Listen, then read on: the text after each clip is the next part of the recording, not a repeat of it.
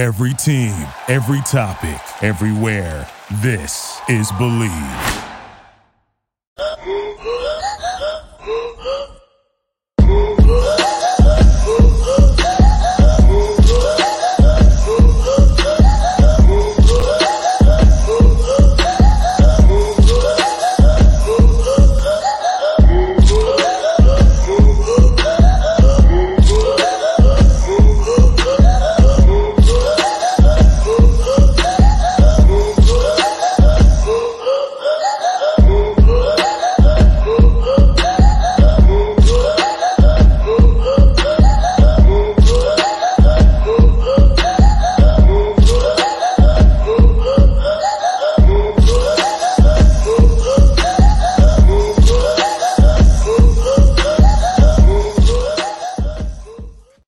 Good evening, Razorback fans, and welcome to the one and only Hawg Talk podcast.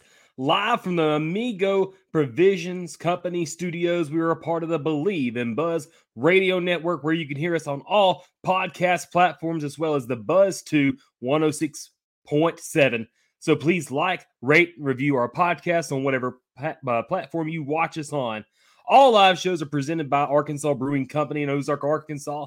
This is Jacob Davis, and tonight I am the lone host because as Porter Hayes travels to South Carolina, where he'll be covering the SEC Women's Basketball Tournament for us. Our broadcast is also brought to you by Bet Online. Bet Online remains your number one source for all your sports betting needs this season.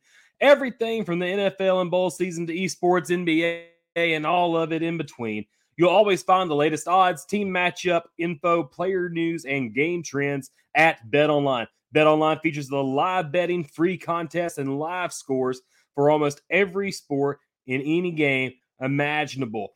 We're the fastest and easiest way to bet all your favorite leagues and events. Head on over to betonline.ag to join and receive your 50% welcome bonus with your first deposit. Make sure you use the promo code BLEAV to receive your rewards. BetOnline, where the game starts. Well, everybody, I appreciate y'all tuning in. It's going to be a pretty good show, pretty loaded show. Arkansas coming off a loss to Alabama. I know it was a nationally looked at game. Arkansas, man, they were very impressive throughout the first half of the Arkansas game on the road against Alabama. And it stinks that you had to see them come away with a loss, a 3-point loss, especially in the way that they were in this game. They controlled the first half. They looked really good. I mean, I thought Arkansas was doing some things out there that showed me that this was the team that we were expecting to see. And we heard so many times throughout the first few minutes of the broadcast where they were saying, well, Arkansas is back to full strength. They're back at full strength with Nick Smith, and they're forgetting somebody in Trevin Brazile. Arguably the most athletic, crazy phenomenon at Trevin Brazile, man. Missing him. So Arkansas is not at full strength. I think that was a misguided perception there, where Arkansas isn't at the full strength, but they are at full strength, as close to full strength as they can be.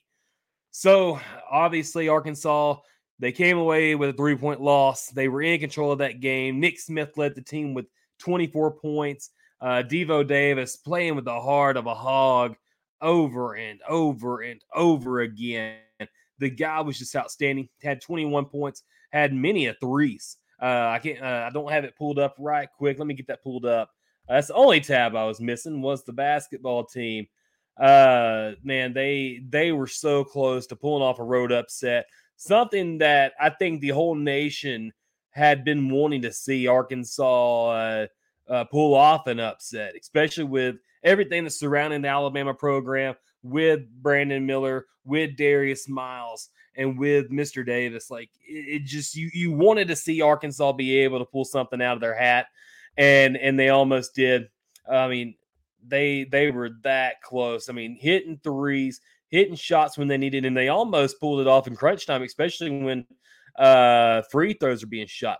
I thought what was weird, though, was Arkansas was almost nearly in the bonus with about 12 minutes to go in that second half.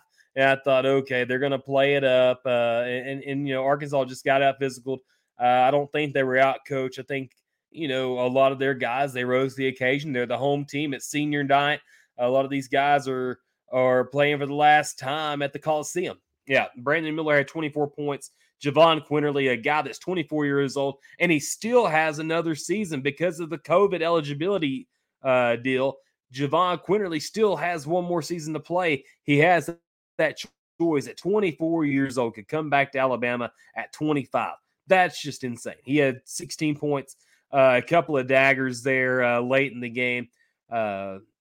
And then you had Mark Sears, who had a really good game last time against Arkansas in Fayetteville. He had 13 points. But the big story was Arkansas limited Alabama. Alabama had been averaging like anywhere between 8 to 10 3-point baskets a game. Like they just really, they were a volume shooting team. And yeah, they shot 22 threes yesterday's win and only made 3 of them. One was by Brandon Miller at the top of the key, Javon Quinterly in the corner, and I'm missing another one, Dom Welch, who I don't remember that one, but he had a 3 at some point. But Arkansas was flowing. They were the physical team in the first half. They were after it, and they played a lot of that first half without Anthony Black. Obviously, Anthony Black ended up fouling out in the second half with about 4:34 remaining. But you had guys like Nick Smith who nearly played all but 26 seconds of the game. Same deal with Devontae Davis. He played all but 26 seconds of the game. Those guys were 17 of 38 from the field by themselves. Those guys are going to be able to bring Arkansas really far during March Madness, and I'll get to that later. Anthony Black, obviously 2 of 7 from the field. Jordan Walsh was 2 of 7 from the field. A guy that was in foul trouble too, ended up with 4 personal fouls, but he was able to stay in the game. A couple of guys that were, really key focal points in that first game was Mekhi Mitchell and Jalen Graham. Jalen Graham was pretty much a non-factor after having a pretty good 3 or 4 game stretch there for Arkansas. Went up against Alabama, played 9 minutes and 17 seconds, and I mean, the guy just really didn't get into a groove. Obviously, you have all those big guys from Alabama. You have Bediako, who's a difference maker. You had Brandon Miller. You had Noah Clowney. So many guys out there that there's just mismatches out there, and it doesn't do anything but to diminish what Jalen Graham's been able to do the past couple of weeks at Arkansas. But he just didn't have the matchup that was appropriate, kind of like it was against Georgia. He had a matchup there. Florida had a matchup there. Ricky Council had a really good game. Obviously, he was able to get to the free throw line plenty, going 10 of 14 from the line. He had 20 points on 5 of 9 from the field.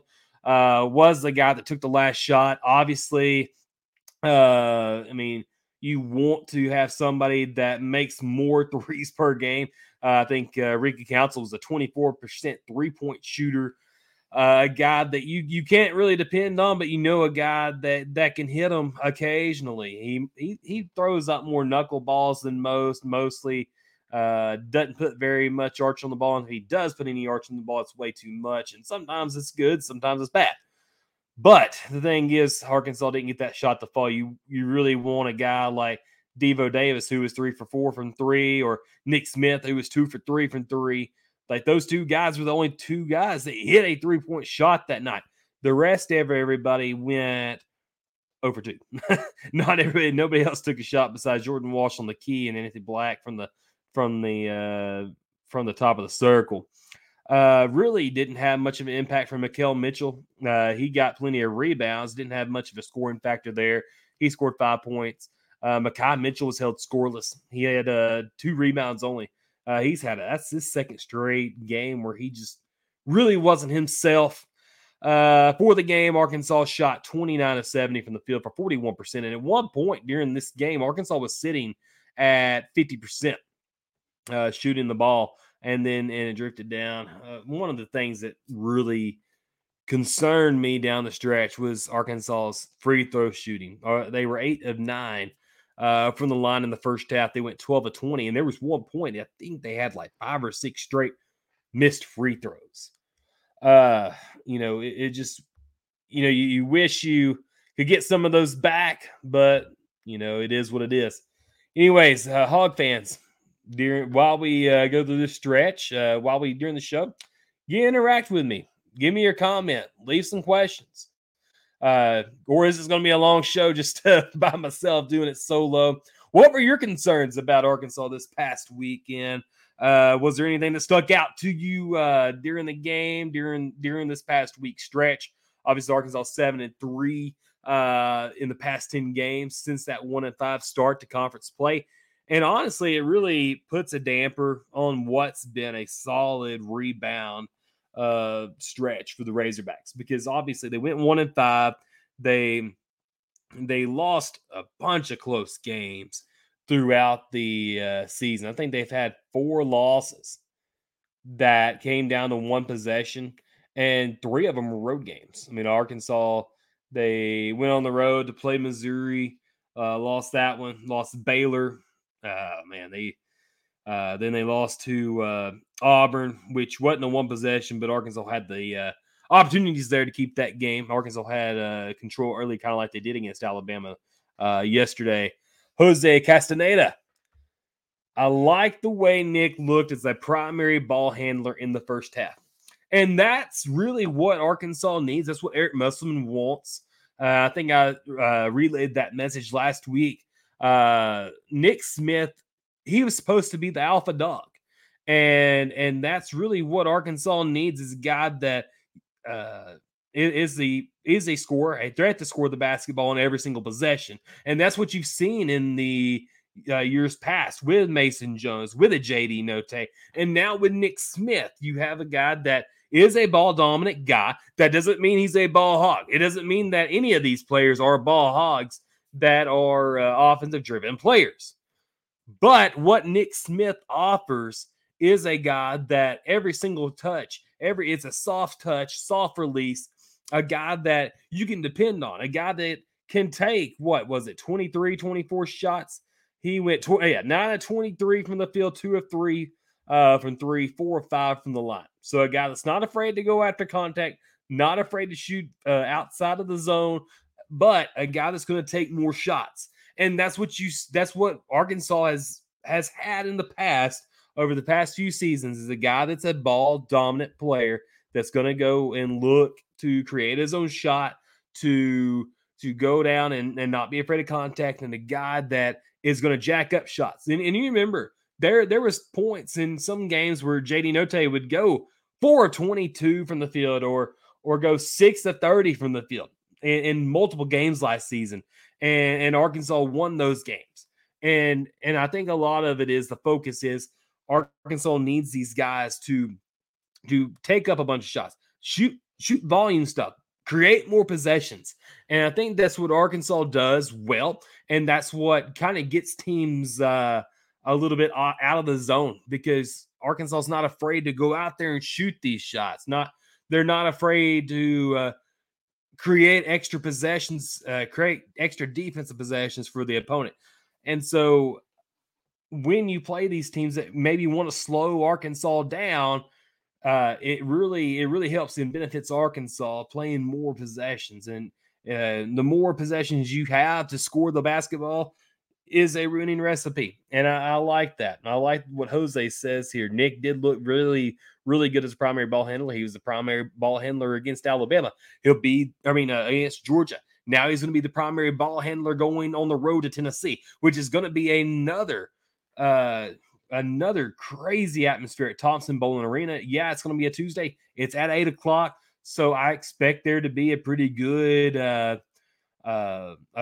crowd come to the Tennessee game, especially with how their season's gone. And it's really weird, because Tennessee was expected, and it wasn't very long ago where Tennessee was the 11th ranked team in the country. They've kind of gone on this slide here as of late. They rebounded this past weekend, but they sometimes their defense is great.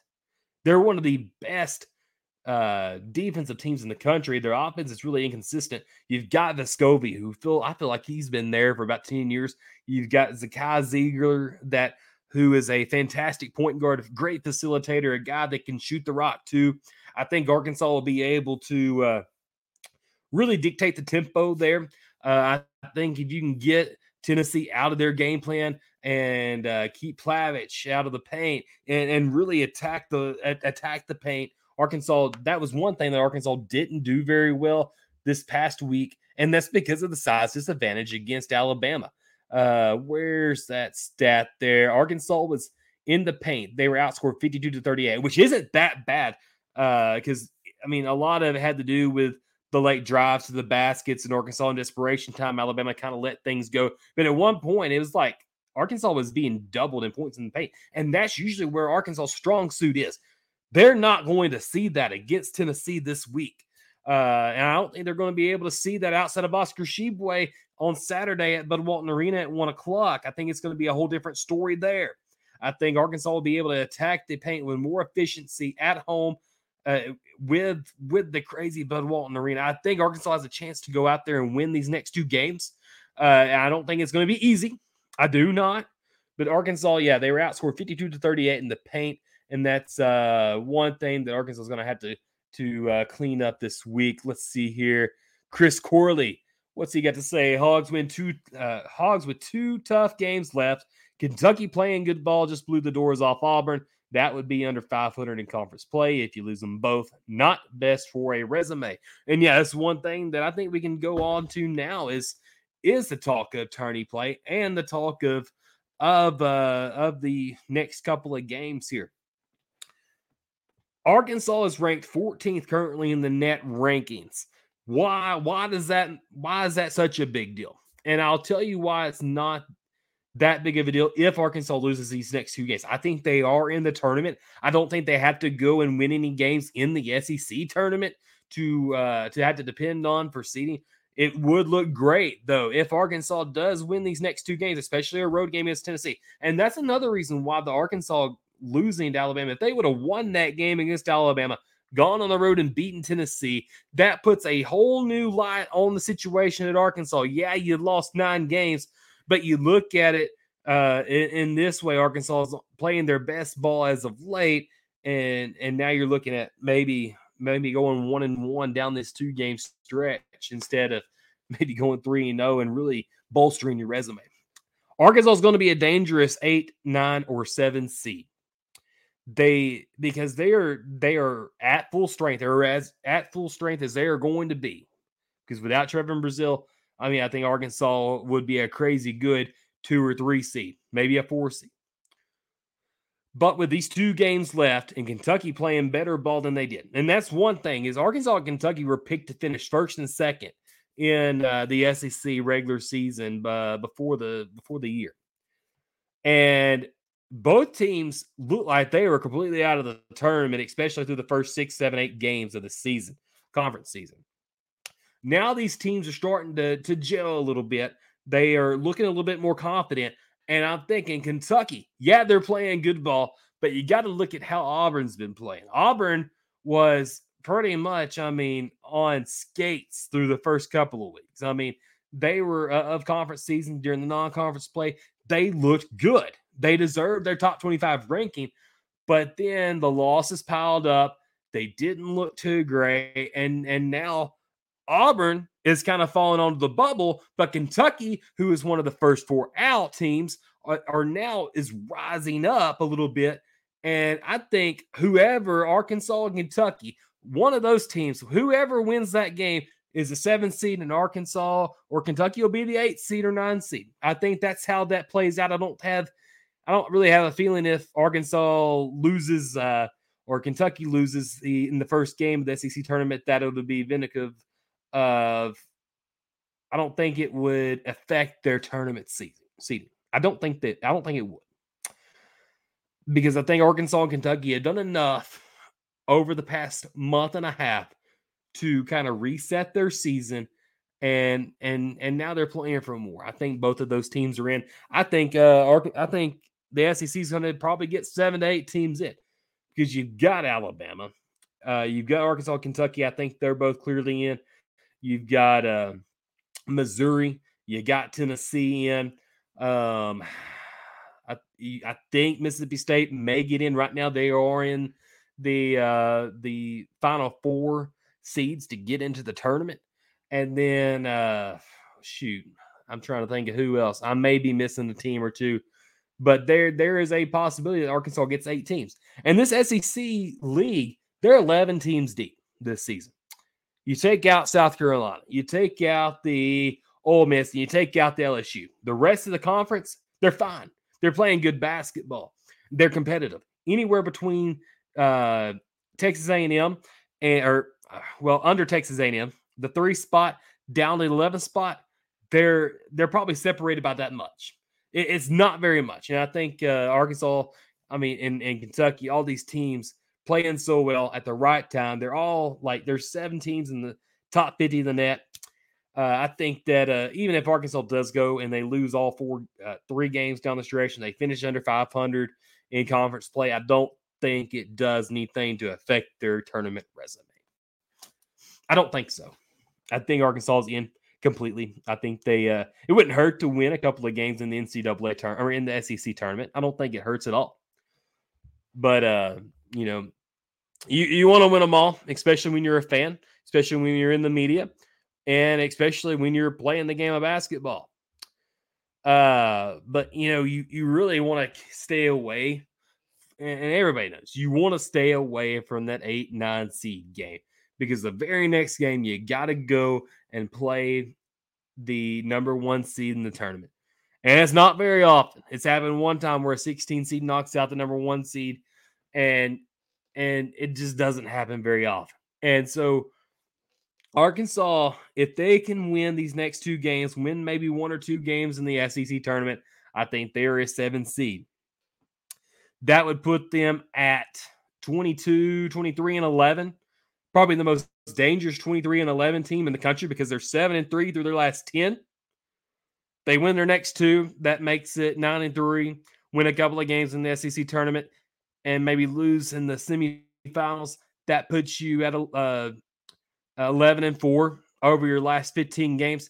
That's fine with me. I think that's a pretty dang good finish to where you started, especially going 1-5 in the SEC. I think it's totally fine, totally acceptable, and Arkansas will be a 7 seed. Now, who do you want to see? I hope they're far and away out of the Alabama bracket. I hope Arkansas, if they're going to play in a 1 seed, I would rather them, if they had to play a 1 seed in the second round, go play Purdue. Why? Because I think the whole Big Ten are a bunch of frauds. I don't think that any of them are going to be at the level that Arkansas plays teams in the SEC. Arkansas, they went and beat the overall number 1 seed last year and pretty much handled them without a big-time rim protector. Arkansas did a lot of it because of J.D. Note and Jalen Williams this year. And then you had Stanley Amude and Adese Toney. But after that, there was a pretty good drop-off in guys in production. But this year, you've got Devo Davis, who's playing out of his mind good right now. You've got a Nick Smith guy that is playing very good right now. The guy's finished with 20 points in his last 2 games, a guy that's starting to see the floor and get into a groove of things. I didn't expect him to come out and light it up in the first 2 games as he was back, because it was going to take a few minutes to really get back into the gel of things during, and you're putting a guy out there that hadn't played any since December 17th. You're expecting him to go out for 30? No. But now the guy has got his groove on, and he's playing really good basketball right now. I'm really looking forward to it. I'm really looking forward to seeing what maybe a Ricky Council can do, because the floor spacing on this offense with this team is a lot greater with Nick Smith out there. And I really think that Arkansas has an opportunity to do some things in the NCAA tournament, things that were expected of them beforehand. Razorback fans, give me your comments and questions here. We got a couple of minutes till the break. But really, honestly, I feel like Arkansas could do some things. You've got the physicality down low with the Mitchell twins, with Jalen Graham, a guy that I think was becoming a little bit more physical throughout the past couple of weeks. this team, and you had Jordan Walsh, you have a team that can go 8 to 9 guys deep, a deeper roster than Coach Musselman has ever had at Arkansas.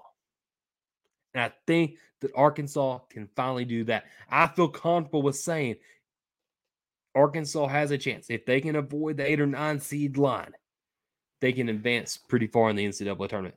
But they do have to play a team. You play a slow Purdue team that doesn't really have it.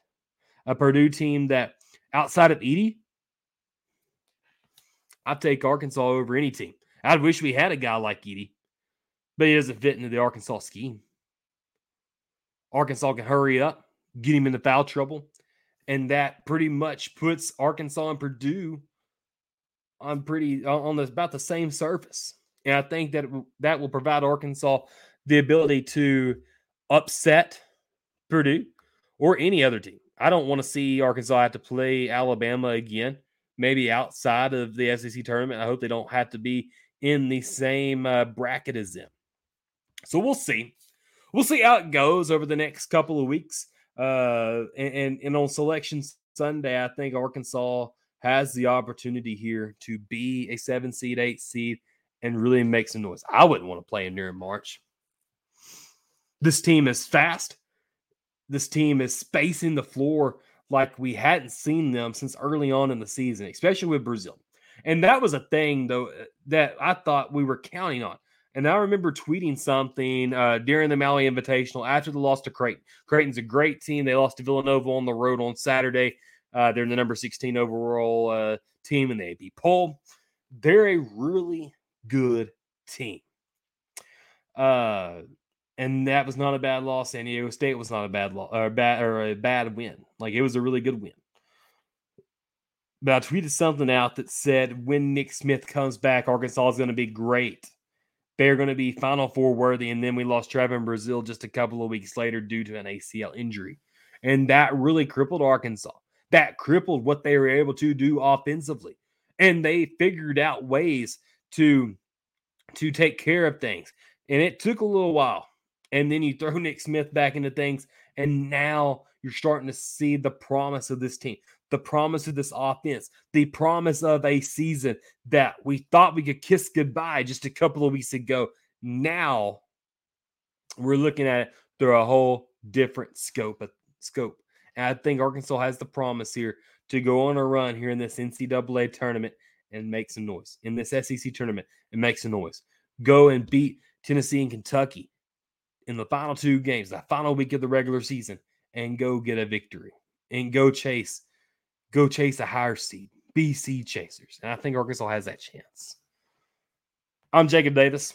I am the lone host. As I said earlier in the show, Porter Hayes is on his way to Greenville, South Carolina, where he will cover the SEC women's basketball tournament. I think he'll do a great job. Stay tuned for some news from him personally. While he is in Greenville, he has some great news for him and the Hawg Talk podcast. As always, our shows are brought to you by Shelby Taylor Trucking, the leader in all of timber needs in South Central Arkansas. They're located in Sheridan, Arkansas. Give them a call. Their name and a business and phone number are down here on the scroll. If you ever need them, sell some timber. They're always looking to help you with your timber needs. Give Shelby Taylor Trucking a call. Also, we have McCoy Tiger Drug in Sheridan, Arkansas.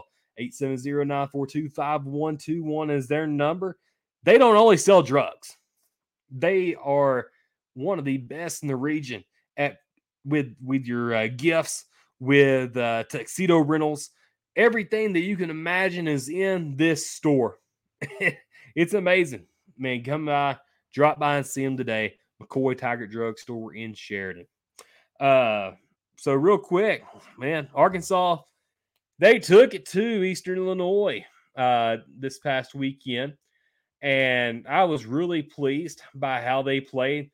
They came home for the first time. And, yeah, they really struggled against Grambling. Grambling really showed up on Tuesday night in Fayetteville, and we can look at the scoreboard and say, oh man, Arkansas only won against Grambling State 9-7.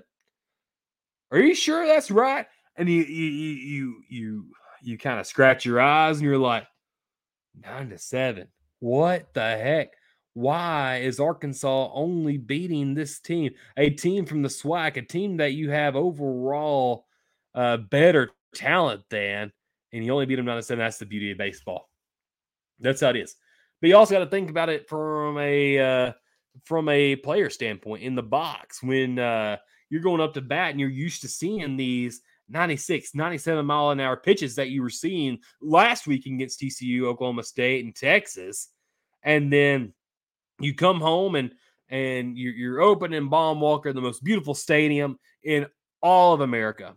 And these pitchers from Grambling State are throwing 75 mile per hour fastballs to you. Take it, for instance, you're sitting in the batter's box waiting to drill a 96, 97 mile per hour fastball, and then you're having to sit and wait. You're having to choke up on your bat, waiting for a 75 mile per hour pitch to get across the plate. Arkansas was swinging early. They were swinging late. They couldn't draw the contact, and really, it was not a fun game to watch through the first 6 innings. Arkansas trailed, let's see here. I think they were trailing 5-3 through the 4th inning, and then they really tacked it on. They tied the game at 5, and then they took the lead in the 6th inning, and then in the 7th and the 8th, it was all them. But through the first 4 innings, you got to chalk it up to Grambling. You got to tip their hat to them for coming out and giving Arkansas a game. And I was really kind of worried about it because they played in that HBCU challenge and they started the season off 2-1. And I thought, man, Grambling is going to be able to come in with a little bit of swagger and really test Arkansas. Arkansas took this game as a way of figuring things out. And they did. They figured some things out. You had Tavian Josenberger. He played great. Peyton Stovall, Jared Wegner again.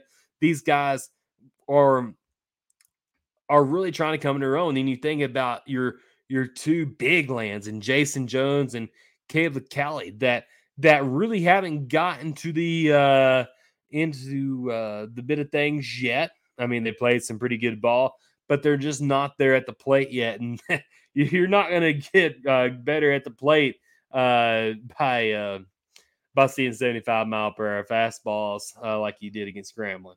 Razorback fans, give me your comments and your thoughts on this weekend's matchup against EIU. Arkansas, they won the first 2 games. The first game was a 10-run rule in 7 innings against Eastern Illinois on Friday. They really took it to them. I really think Arkansas played their best game. They played and won 10-4 on Saturday, but their best overall game was Saturday, especially at the plate and on the field. I really think Arkansas was able to do some things, and they were able to figure out what they had. Now, I think it was okay to go out and lose the game on Sunday. Yeah, you didn't get the first sweep of the season, but you were able to kind of test some guys on Sunday that you hadn't been able to recently. But guys like Tavian Josenberg, he went 2 for 5 at the plate on Saturday, scored 2 runs. Kendall Diggs, a guy that hit a home run. I mean, he called game on Friday. But he had a great weekend at the plate. He went 1 for 4 from the plate on Friday. He had that 1 homer, had 4 RBIs in that game. Jared Wegner, 1 for 4. He had 2 RBIs. Brady Slavens, who completely just took over the game. He was 2 for 4, had 1 RBI. And then you have Peyton Holt, a guy that has really kind of impressed me. He played a little bit of second base there. On Friday's game, he went 2 for 4. I mean, 2 for 2. I'm sorry. I was getting my lines mixed up. And then you had John Bolton at shortstop. He was getting in on the action. But Arkansas went 11 for 31. Just really did some good things there at the plate. Hagen Smith, he got the start. He allowed 3 hits. He didn't give up any earned runs, but he was kind of touchy. And then you had Cody Adcock come in. Then you had Austin Ledbetter, the Bryant native. And then you had Gage Wood, who came in to close out things. But yeah, Hagen Smith threw 97 pitches through 4 2/3 innings. And he threw some things that were really nice, threw some things that were kind of all over the place. And then on Saturday, man, Will McIntyre, I like to call him Willie Mack. That guy, he just kind of had a rough start to things. I think he only threw like 70 something pitches, 85 pitches, in 4 2/3 innings of work. He allowed 2 hits, 1 earned run, and two hit batters. So the guy, I mean, he kind of struggled. He was throwing with some heat, but he was throwing over the catcher, under the catcher, to the side of the catcher. Like, there was just a lot of things that I was having issues with. I'm like, what in the world is going on? Because Arkansas, I mean, we were promised that this is the deepest that this pitching group, this pitching staff has been ever under Coach Van Horn, and just things just weren't looking good through your starters. And we thought we'd see some mix-ups through some and see some names that we hadn't seen, but I mean, we really didn't. Cody Frank got in the action. He got 2 1/3 innings. Brady Tiger had 1 inning of work on Saturday, and Dylan Carter had 1 inning of work. All those pitchers, they had at least allowed 1 hit, and allowed 3 of them allowed 1 earned run each. Let's see here, but Will McIntyre, he did earn a win because Arkansas's offense was incredible. Again, they win 10-3 on Saturday, and then we can say there's a cause for concern, especially for the way they played today.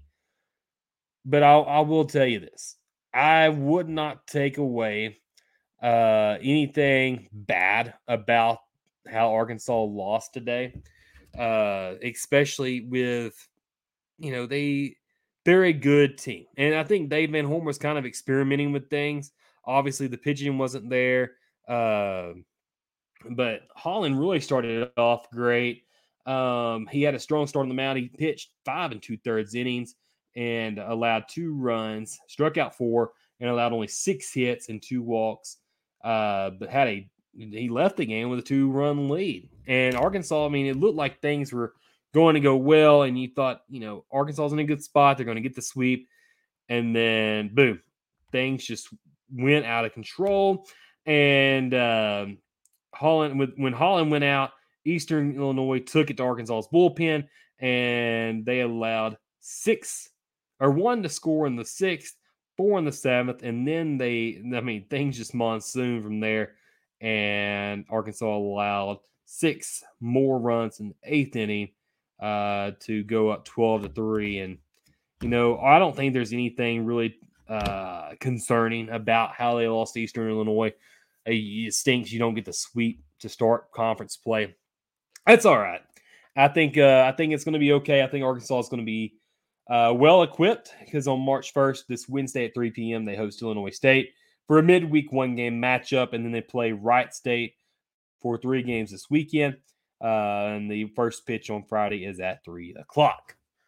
So I'm really not too worried as far as what Arkansas's outcome was this weekend. I think they played some pretty inspired ball. They got after it this week, went 3-1 for the week, and you can't beat that. As the season goes, I think conference play will go in a little bit deeper. But I think right now it's just really hard to tell what Arkansas has. They have some men. I think Arkansas is never going to have to struggle from the plate. Especially, this is one of the biggest teams I think I've seen Arkansas have.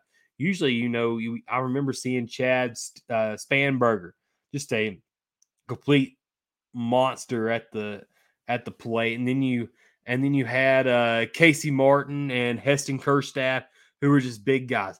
But you look at guys like John Bolton and Caleb Colley and a lot of these players, Brady Slavens, they're intimidating guys. They're tall guys. They hug the plate well.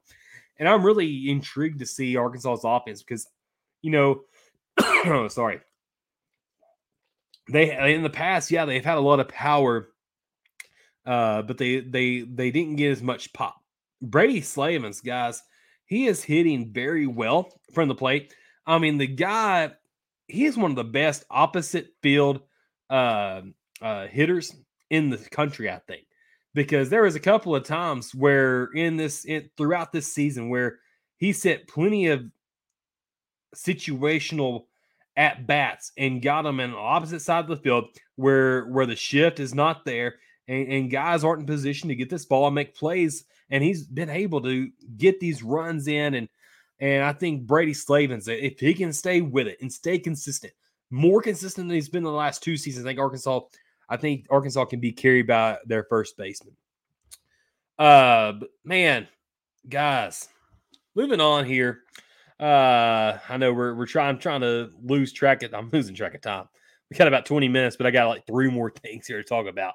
Arkansas football losers in the coaching carousel, according to Brandon Marcello at 247 Sports. Now, I don't see it as a slap in the face, as a lot of people would take it as.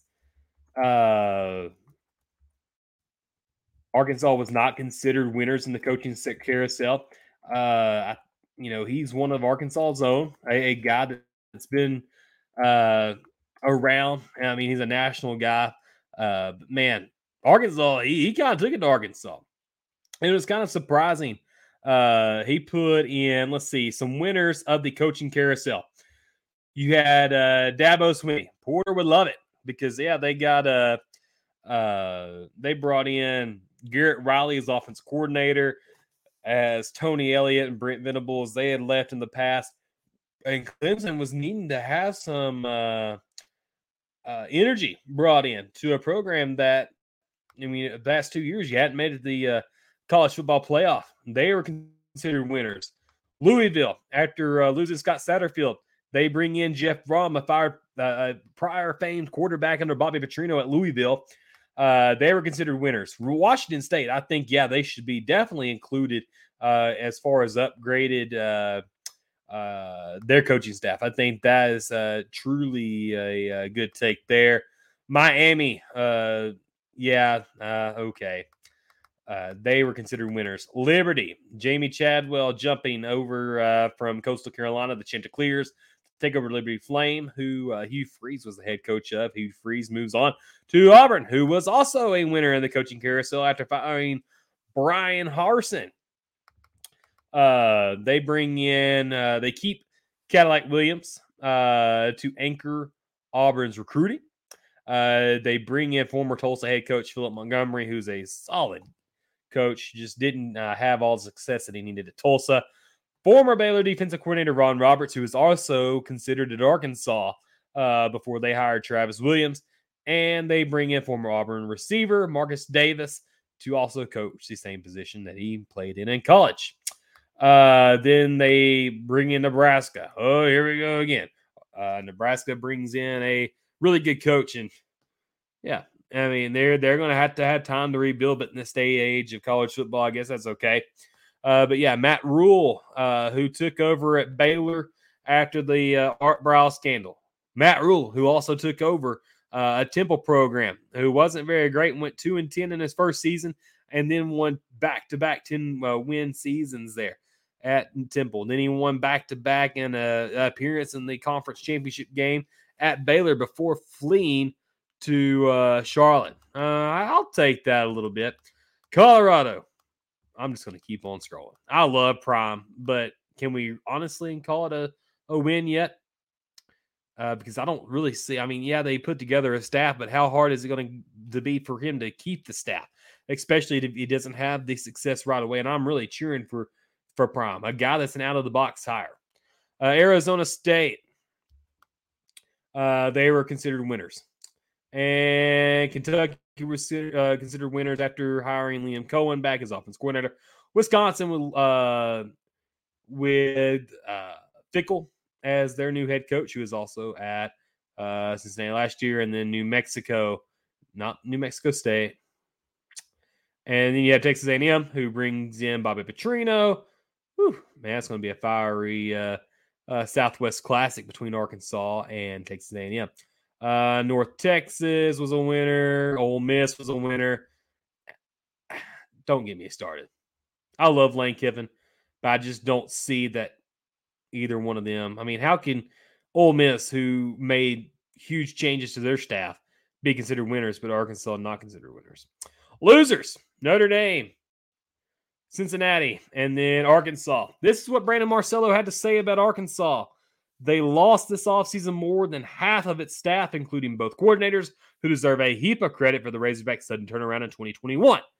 How Arkansas shifts into new offense and defense after Kendall Browell's departure for TCU and Barry Odom's trip to UNLV as a head coach for a second stint as a head coaching gig is the question of the spring.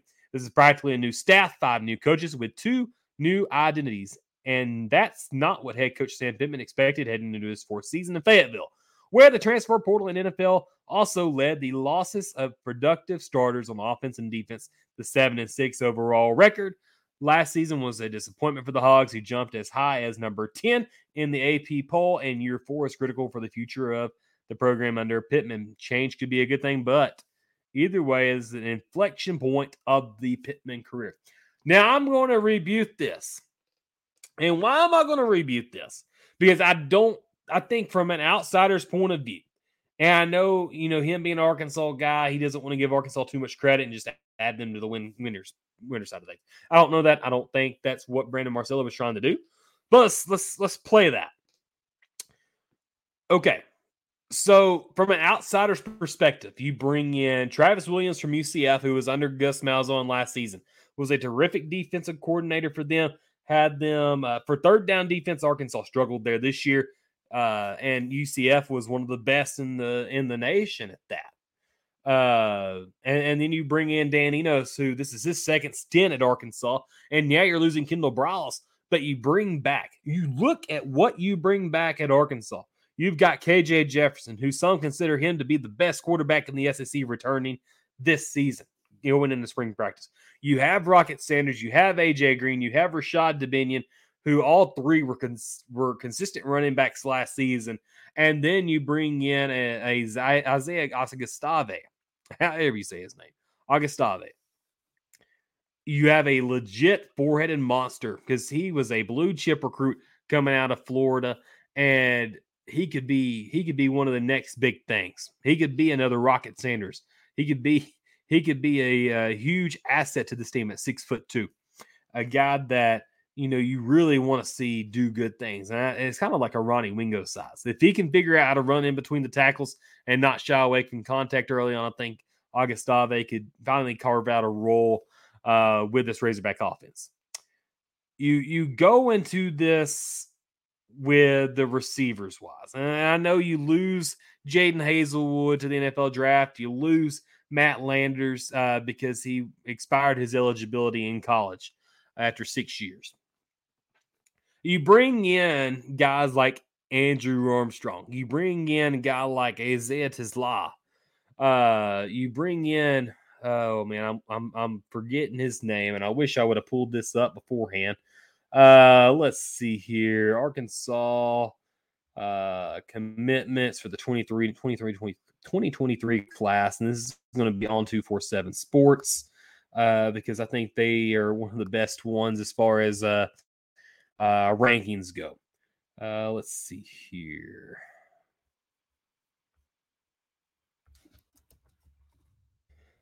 Yeah, they bring in those guys. You have returners like Bryce Stevens and other guys. I think Arkansas's got a chance to be really good as far as like huge wide receivers. I mean, that's what Dan Enos likes to have. I think he'll have a lot more receivers to pass the ball around to this year, unlike the 2015 and 2016 seasons.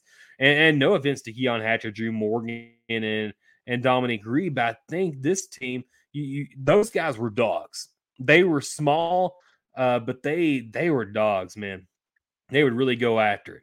Wide receivers here. Tyrone Broden. How could I forget the Bowling Green receiver? He's considered the largest, the tallest wide receiver all at college football at 6'7", 215 pounds. You cannot beat that. And then, I really don't think Arkansas has any high school guys that are going to be able to play right away.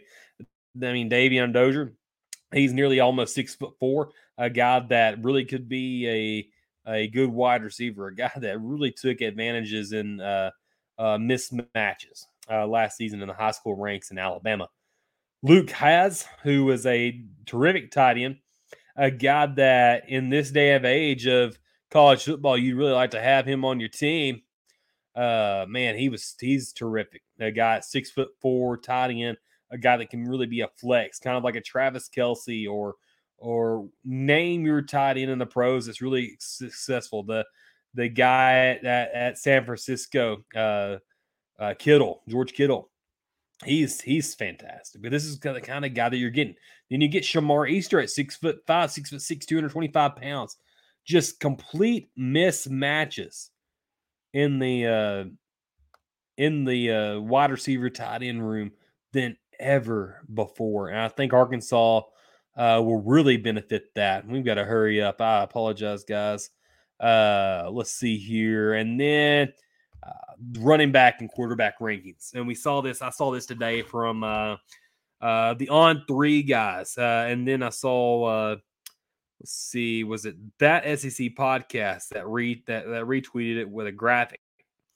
And the pre-spring SEC quarterback rankings, courtesy of SEC underscore StatCat of On3 Sports.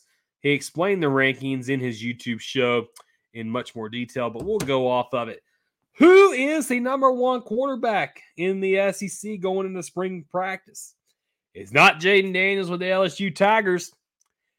It's not Spencer Rattler from South Carolina, and it's definitely not Will Rogers of Mississippi State. Who is KJ Jefferson? Why am I not surprised? Because I really think that KJ Jefferson's the best quarterback to return, especially a guy that's proven, a guy that has combined for over 3,000 yards his past 2 seasons, a guy that has bled Arkansas, has helped bring Arkansas out of the depths of Hades. He's ahead of Jaden Daniels. He is such an effective runner. But inside this Dan Enos offense, we saw what Dan Enos was able to do in one season with Brandon Allen. And obviously, Brandon Allen had had what he needed, the tools that he needed to succeed at the SEC level, and he was the all-time leading Arkansas quarterback in QBR until KJ Jefferson took over. And yeah, there's a lot of different philosophies as far as Arkansas's offense went. Arkansas threw a lot of short to intermediate throws over the middle. He didn't really execute that under Kendall Briles, but he was one of the best deep ball throwers. Accurate is all you can ask for out of a quarterback, especially for your favorite team. A guy that has a beautiful deep ball, has a lot of great velocity on his throws. Will he attack the middle of the field? And I think you look at this, and I think with the size advantage that Arkansas is going to have with their wide receiver room, I think this really sets up Arkansas and KJ Jefferson to have a better season than you could ever ask for. A guy that could probably throw for over 3,000 yards. I think you'll see a little bit less running out of him. I don't think you'll go for 700 yards, 800 yards rushing like he's capable of. I think his best bet as far as becoming more of a polished passer is best under Dan Enos. Jalen Hurts said it himself in an interview. If it wasn't for Dan Enos helping him develop as a passer and Dan Enos' 1 year at Alabama, Jalen Hurts wouldn't be where he is. Look at Tua Tagovailoa, who developed as a passer under Dan Enos. You look at Kirk Cousins, a guy that Dan Enos coached while at Michigan State. You think I can go on and name on quarterbacks that Dan Enos has coached or been with. Tua Tagovailoa, a guy that is potentially going to be an NFL prospect, a guy that will probably end up being drafted by the NFL next season. Dan Enos has coached potentially, if he gets these 2 quarterbacks in the league, 9 quarterbacks under Dan Enos who have made the NFL rosters. That's simply incredible. That's exceptional numbers and something that Arkansas couldn't ask more for. Yeah, Kendall Briles had Robert Griffin III as the second overall pick in the 2014 NFL draft. Kendall Briles, man, he did a lot of good things for KJ, really developed him and made him as effective as he's going to be under Kendall. I think that's as far as I think KJ could make it under him. But like I said, I think he has the opportunity to be a more developed passer under Danny Nose than ever before. And I think a lot of that has to do with the wide receivers that they brought in and the tight ends that they're bringing in. Like I think Arkansas has the opportunity here to have a terrific season, especially at offense. As far as defense, I think a lot is going to have to be shored up, but they recruited well. Obviously, you had in the transfer portal a very good haul so far, and it may not be over because Arkansas, I think, has like 8 or 9 more spots open. I may be wrong, but you bring in a guy like Trajan Jeffcoat out of Missouri. You bring in Al Walcott out of Baylor. You bring in Snacks Johnson out of Baylor. You bring in Antonio Greer, who is going to be another impact linebacker. I think he may be one of the biggest sneaks in this transfer portal season. I think Chris Paul, Jordan Crook, and Antonio Greer will be one of the best trio of linebackers in the SEC. You bring in John Morgan to do edge rushing, a guy from Pitt who had a really good career. But I mean, under Deke Adams, we saw what Arkansas was able to do this season. They were leading the SEC and were top 10 in sacks this past season. And then, that's it as far as defensive transfers go. I think maybe 1 or 2 more defensive backs to be brought in. You bring in back Dwight McLaughlin. You get back a healthy Ladarius Bishop. And this team, man, I think with Hudson Clark maybe playing more rotational safety, I think suits him best. I really think Arkansas has a chance to really surprise and build off a 7-6 season. I know it's hard to build off a 7-6 season, especially a season where you were let down. But I really think Arkansas has a chance to do some things next year. I really do. And I'm not blowing smoke. I'm not trying to sunshine pump. But I'm trying to kind of set realistic expectations. Maybe an 8 or 9 win season again in 2023 is attainable.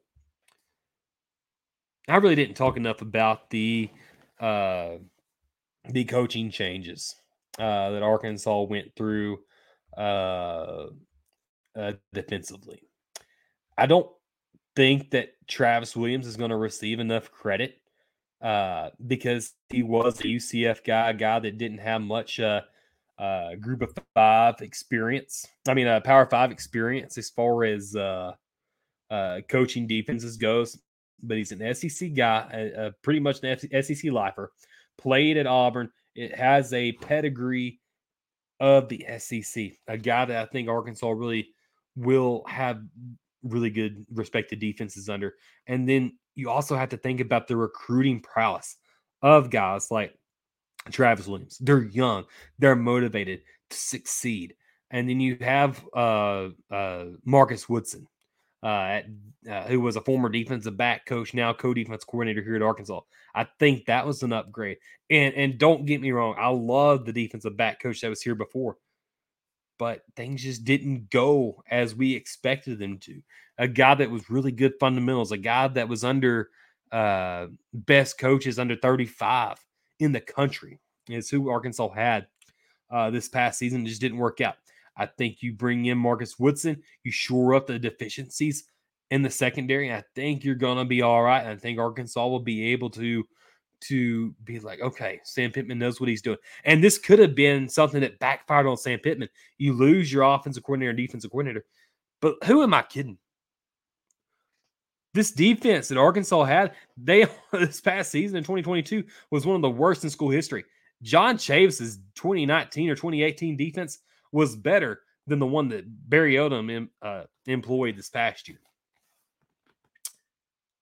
I'm not making up excuses. Arkansas better have a better defense because what Barry Odom was doing at Arkansas this past year didn't get the job done. And Arkansas was paying too much money for the product that was being put out on the field each and every single week. It was unacceptable. And now you bring in 2 guys that have that SEC background that are fired up and hungry and willing to recruit. And I think this really will be one of the better staffs at the end of the season. I think Arkansas can prove to be winners of the coaching carousel instead of losers. You bring in a tight end coach. Yeah, you lose Dal Loggins in South Carolina as offensive coordinator, but you bring in a guy that's coached like 7 or 8 tight ends to the NFL at Stanford. You don't see that very often. I think I'm missing. Oh yeah, you bring in a guy in Duran who's got family members throughout a college football, who has a great pedigree as far as coaching goes. Frank Wilson, who is his uncle, coaches at LSU with the running backs, a great, fantastic recruiter, a great, fantastic coach, a guy that's been around for a long time. And Arkansas's got him. This Deron Wilson guy, the coach the secondary. Morgan Turner at tight ends. You have more accomplished coaches on this staff right now than you had previously. Yeah, Barry Odom was respected for things that he did under Memphis, things that he did as defensive coordinator at Missouri, for the defenses that he fielded at Missouri while he's a head coach. You take the accomplishments that Kendall Briles had at Baylor, where they had one of the most explosive offenses in the country during his time there with his dad. At Arkansas, they were great offensively between the 20s this season, and then they just couldn't get it done in the red zone. But here we are, a fresh start, and like Brandon Marcello said, it could be a good thing for Arkansas. It's just going to take time to prove it. But that'll do it for episode 297 of the Hawg Talk podcast. I appreciate every single person coming in and joining in on the conversation and watching. Man, it means a lot. I'm glad I don't have to do this solo because it was really hard every single week for an hour. So I really appreciate every single one of y'all tuning in and watching. There's one thing that I haven't talked about tonight that I will talk about tomorrow morning. So kind of keep up and watch that tomorrow morning as I have it's pretty cool. So for Jacob Davis, this is episode 297 of the Hawg Talk podcast. Go Hogs. Thank you for listening to Believe. You can show support to your host by subscribing to the show and giving us a 5-star rating on your preferred platform. Check us out at Believe.com and search for BLEAV on YouTube.